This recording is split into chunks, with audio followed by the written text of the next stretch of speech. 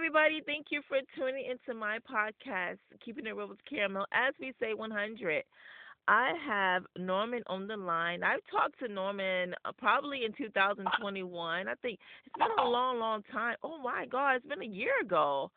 But we're gonna see what Norman got going on. Hey Norman, how are you? Hey, Carmel, I'm fantastic. Thank you. Oh my All the best for God. the season to you.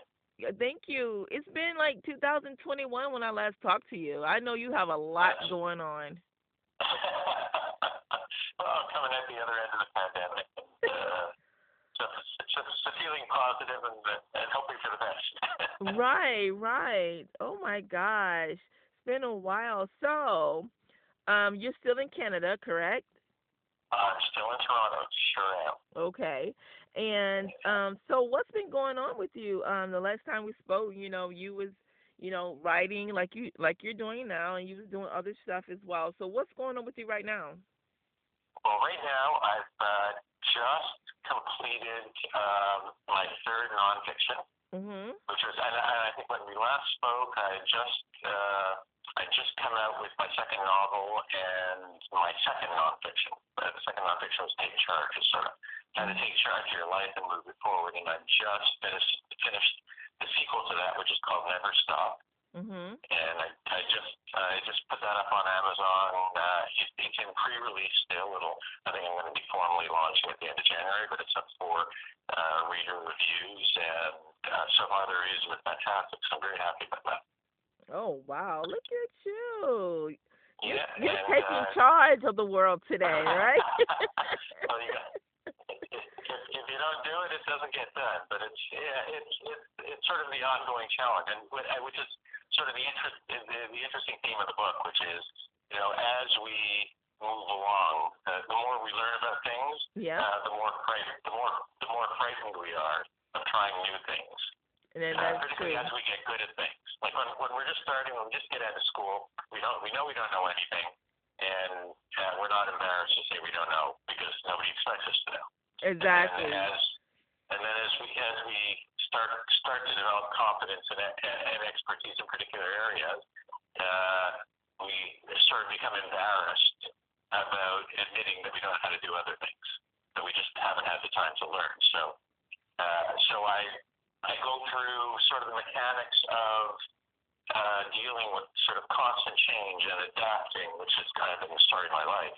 Mhm. And I've also studied the stories of others, about literally over 20 other people, entrepreneurs and professionals and business people, and I've looked at their stories and just to see what we can learn from them. In fact, my story begins, and you may find this interesting, with a drug addict, and she was basically a 13-year-old living on the streets in Toronto.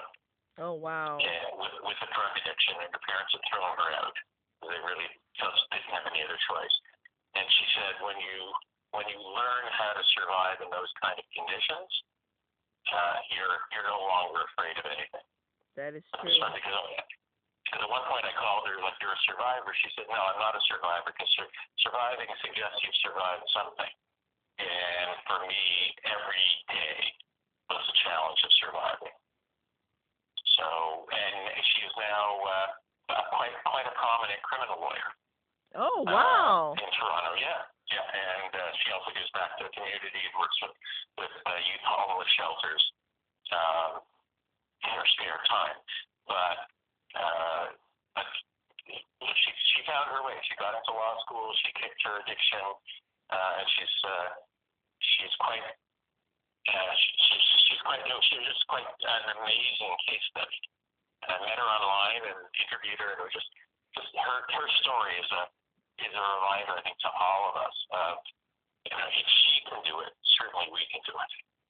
And I believe in that too. I believe that we are capable to do anything that we want to do. We just have to put our mind into want to do it, you know? And I feel like sometimes, like, just like your book, you take charge of your life. You don't let no one, take charge of what you got going on. You have to take charge of you, because if you don't, you're going to lose yourself. Exactly. You know. Exactly. And you just got to keep learning, keep moving forward. And the last thing that I always stress is don't be afraid to ask for help. You know how Mhm. to do things. I mean, Mhm. that's how I became a writer. I just continually, and I didn't start writing till I was in my late 50s, but I was continually asking people for advice and reading books and studying for my favorite authors and just learning, but understanding, if you're gonna succeed, nobody expects you to be able to do it by yourself. Right. You need people in your corner.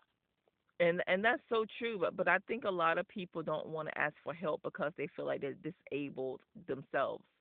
You know that they can Yeah. do it their own. Mhm. Like they can do it on their own. They don't need no one to help them because they feel like if they ask for help that they're weak or that they're not capable to do what they need to do. You know. Mhm.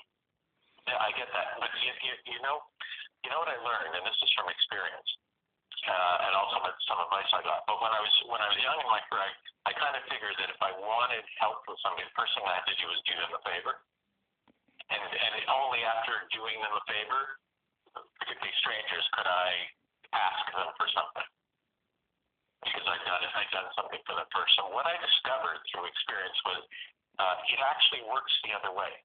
Mhm. So if you're approaching a stranger and want to do something for them, they're a stranger. They figure they don't need anything from you. But if you approach someone and say, "Listen, I really need some assistance. Could you help me?" Not everybody's going to say yes, but the ones who do uh, will become your mentor because something in their brain is telling them, if I'm doing this person a favor, it must be because I like them. Mhm. And they'll continue. And what I found is those people continue to show up in my life, and that's a lesson that I learned from none other than Ben Franklin. Oh wow. And he tells a story of someone um, who was an adversary of his in government. Mhm. Didn't like him at all. They simply didn't like one another, but he knew what he needed. He knew that he was going to need this fellow's help.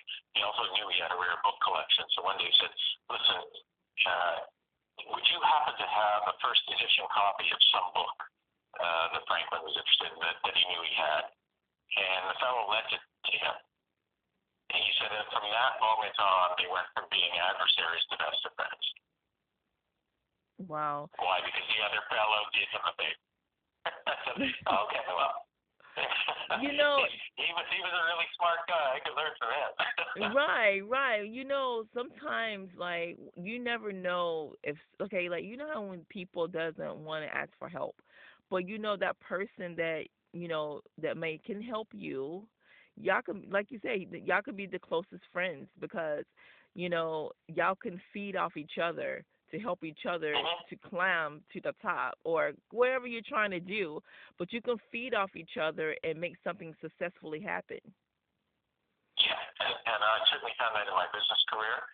I wouldn't have been half the lawyer that I was or half the business person that I was without a few key relationships.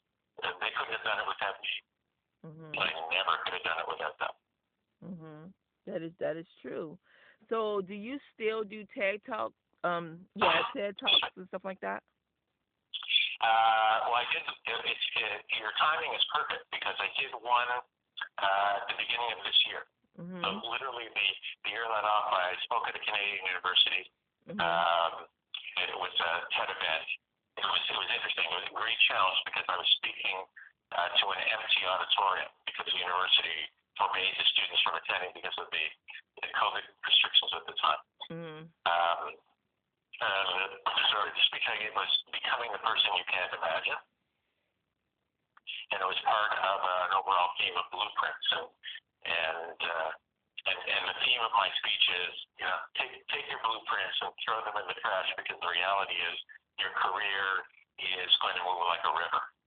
Right. And the advice that I got from my Uncle Harry, actually, who appeared with me on stage, but you can get that afterwards, or anybody who wants to see the TED Talk and go listen to Uncle Harry, who's on with me, and his thing, which again, a little piece of advice he gave me actually on his deathbed was you can plan all you want, but what you're going to find if you overplan is that for the most part you're wasting all your energy paddling upstream at this elusive goal that you may never get to, or if you do get to it, you'll find you're exhausted. Mm-hmm. Or you can steer your boat down the river. Then this is your lifeboat down the river, and reach for the opportunities as they pass you by. He said, which is what he did. He said, I think if you follow that advice, you'll have a successful life. And of course, it was only about 50 years later when I looked back at my career, I said that I recognized I did it. Actually followed Uncle Harry's advice. So Uncle Harry is the hero of my TED Talk, and it's been viewed now by almost 500,000 people. Oh, that's awesome. Over the last 8 months, yeah. That is super awesome. So it's got an appeal to listeners, and I'm getting emails from people all over the world.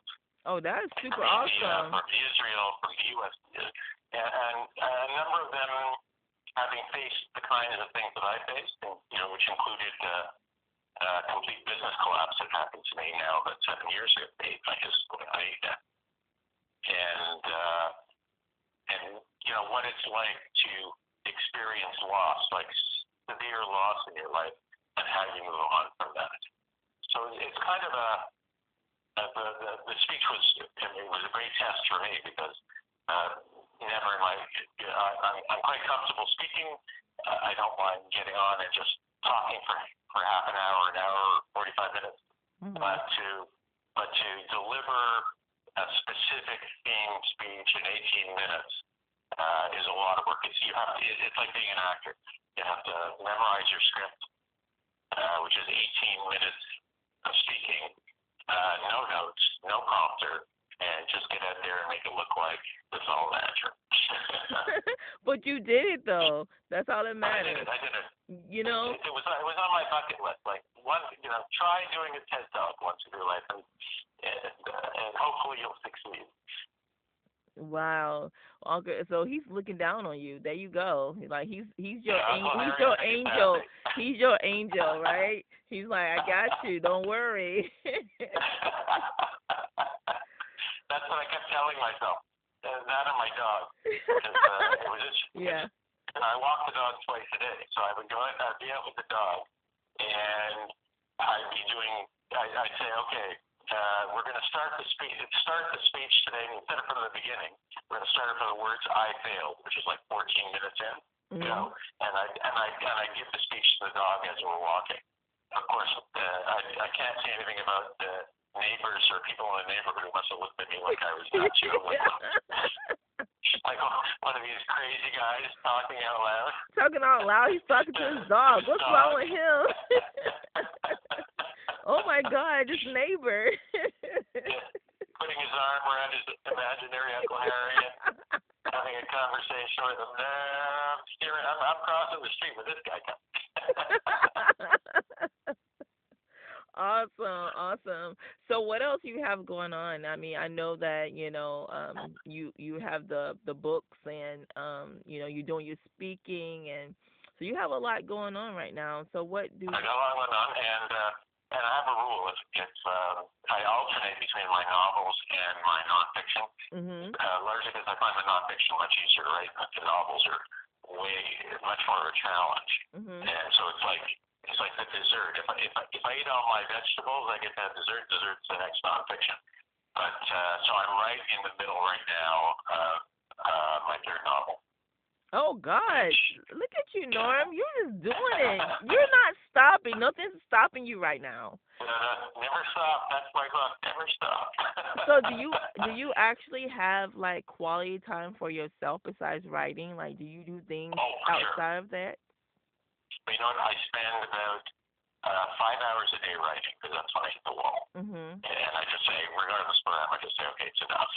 And the rest of the day, I either I still spend some time on Zoom. I've got, I still work work on the odd business deal across the continent. I'm working on something in Memphis. I'm working on something in Toronto.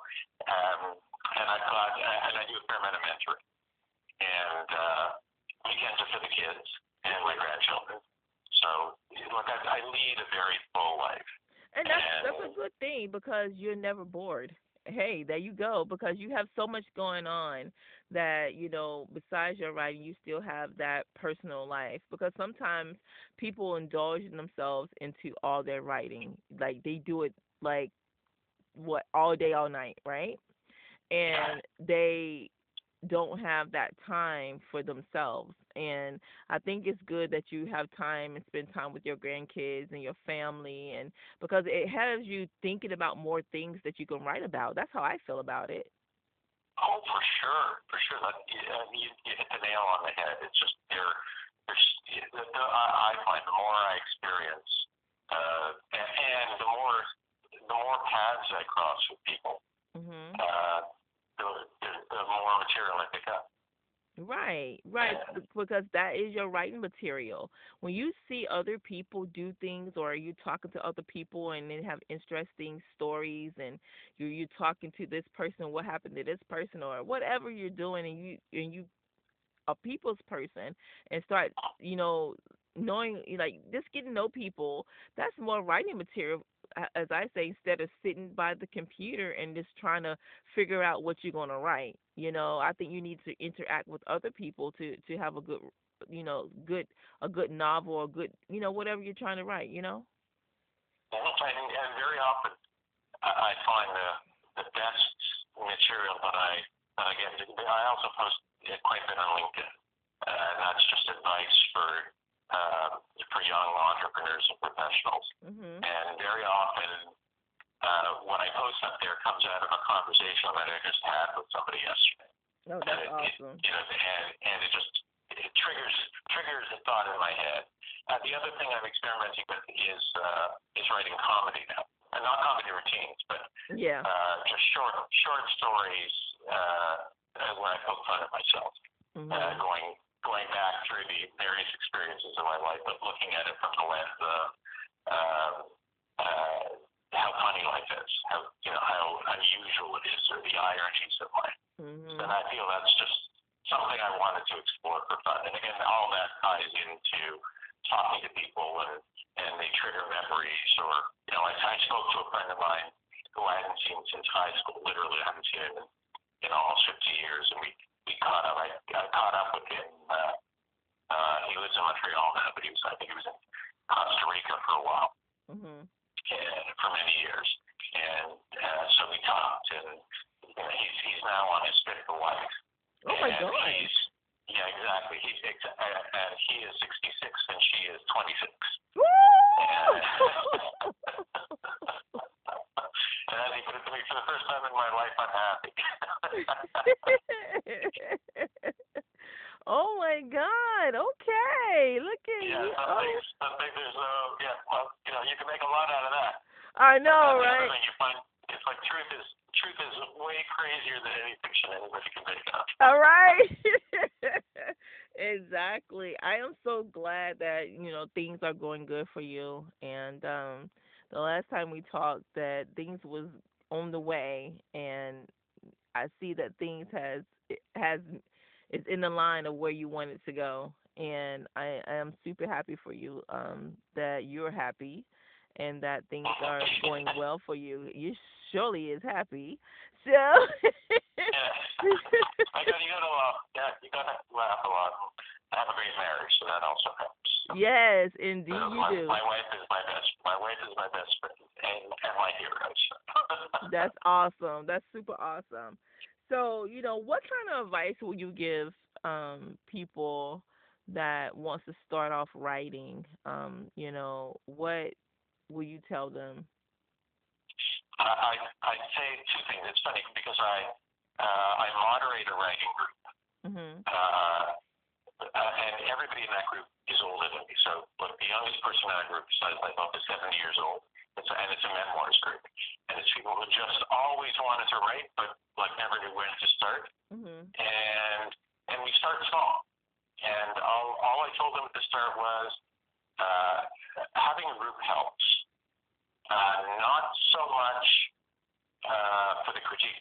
the critique does help a little bit.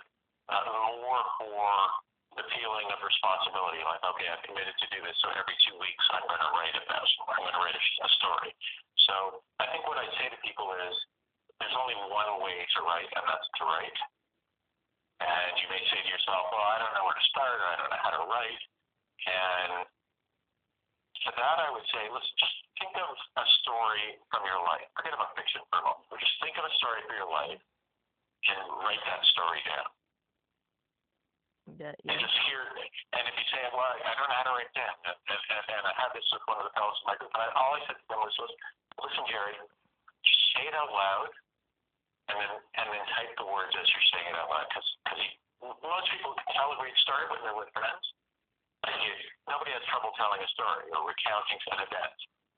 And so just recount that event with your fingers on the typewriter, just to get into the habit of writing down a story.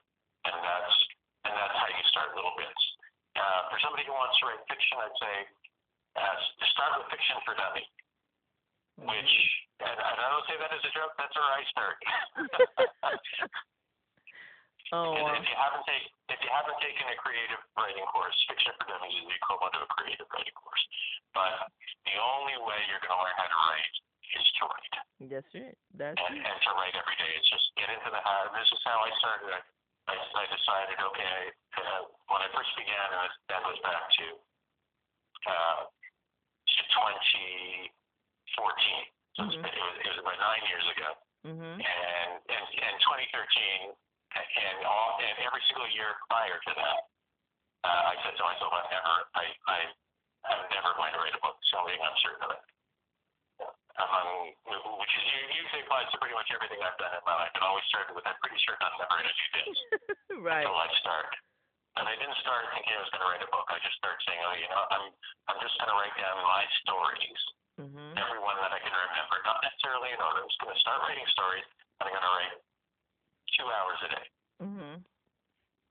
So, and I'm not getting up until I've written X number of pages. Right. So that was my rule. So if I wrote the X number of pages faster, I could get up. But the idea was I'm just going to try to write a story from beginning to end. When I finish that little episode, I can get up. That's right. And that, after about 3 weeks, became a habit. And really, I think people's biggest problems have to do with dabbling. You get distracted. You have to do something. Oh, no, I committed to do this week, so I can't write this week. And I got 3 days next week, I can't do it, so I'm going to start 3. It's like any New Year's resolution. You resolve you're going to do it, and then you have 100 reasons why you're not doing it. And that's true, but sometimes you have to train yourself to do it. It's just anything, like you train yourself how to ride a bike or train yourself how to drive a car. It's just like a training process. You have to train yourself to, okay, I'm going to do this, and this is what I'm going to do. But you gotta show up. Right. And you gotta make an appointment. You gotta make an appointment with yourself to show up, and you have to treat it like any other appointment. So if you say even to maybe once a week, maybe twice a week, whatever it is you say you're gonna do, put it in your calendar. Right. It starts with that. To make the commitment, put it in your calendar, and then when the time comes, don't double book yourself. Don't double book yourself and then sit down and do it. But I can tell you, it's not like it gets easier. I mean, some things about it get easier. You start to learn the tricks. You start to learn the rules. And it particularly if you're working with guidance, you are going to improve with time. And the stuff you write when you start, certainly the stuff I wrote when I started, was pretty much garbage. I had to, particularly when it came to fiction, I had to learn what the rules were for writing fiction. Or as one author who mentored me along, and in fact I'm having coffee with him on Thursday, we stayed in touch, said to me, he said, you have to know what the 10 basic rules are before you can break them. Yeah, you do. Yeah, you have to know what they are. Yeah, you do. And then you know why you're breaking. Exactly. There you go. Wow. It's like any other skill. You can learn it, but if you don't put in the hours. I think it was Malcolm Gladwell, I think, who said it was 10,000 hours. Did the Beatles perform for 10,000 hours before anybody discovered them? Yes, they did. They performed a lot, and Yeah. no one really paid them any attention, you know. Yeah. And it's crazy because you have to put in the work, and Mm-hmm. no matter if anyone's paying you any attention or your book doesn't or someone says no to you, you still have to put in the work and keep going. You can't stop. So for anybody who says, I can't, it's too much work, I'm too old to start, I'm the guy raising his hand and saying, listen, I started doing this at age 57. Mhm. So it's like, you're never too old to start. And you can learn it. And you can learn it if you just, if you can devote the time and just be, it's in the end about consistency. It's like anything else you do. You want to be successful, you have to just stay at it. And you also have to understand if it was easy, everybody would be doing it. And I think the final point I made, and again, I make all these points in Never Stop, the book I've just published, Mhm. is you just stick at it, and there are going to be difficult times, and you're going to make mistakes, and the best thing you can do is make mistakes, Mhm. because every time you correct one of those mistakes, you get better. That's it. Good advice, good advice. Audience, I hope you're taking that advice. I hope you're writing that down because Norm is telling you some good advice. Norm, so if people want to contact you, how can they contact you? All right, the hardest part of contacting me is spelling my name right. So it's it's like, how do you spell Bacall? Oh, God, I don't know. I want to get in touch with them, but I can't spell it.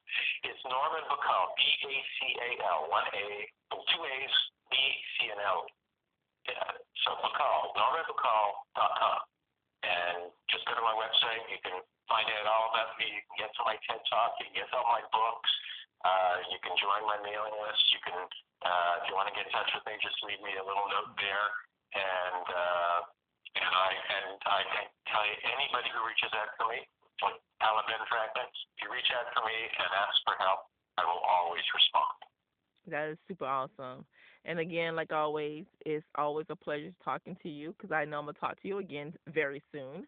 And All right, Carmel. just keep doing what you're doing, and God bless you. Same to you, and you keep doing what you're doing because it's fantastic. Thank you so much. Have a good All one. right. All right. Bye-bye. All right.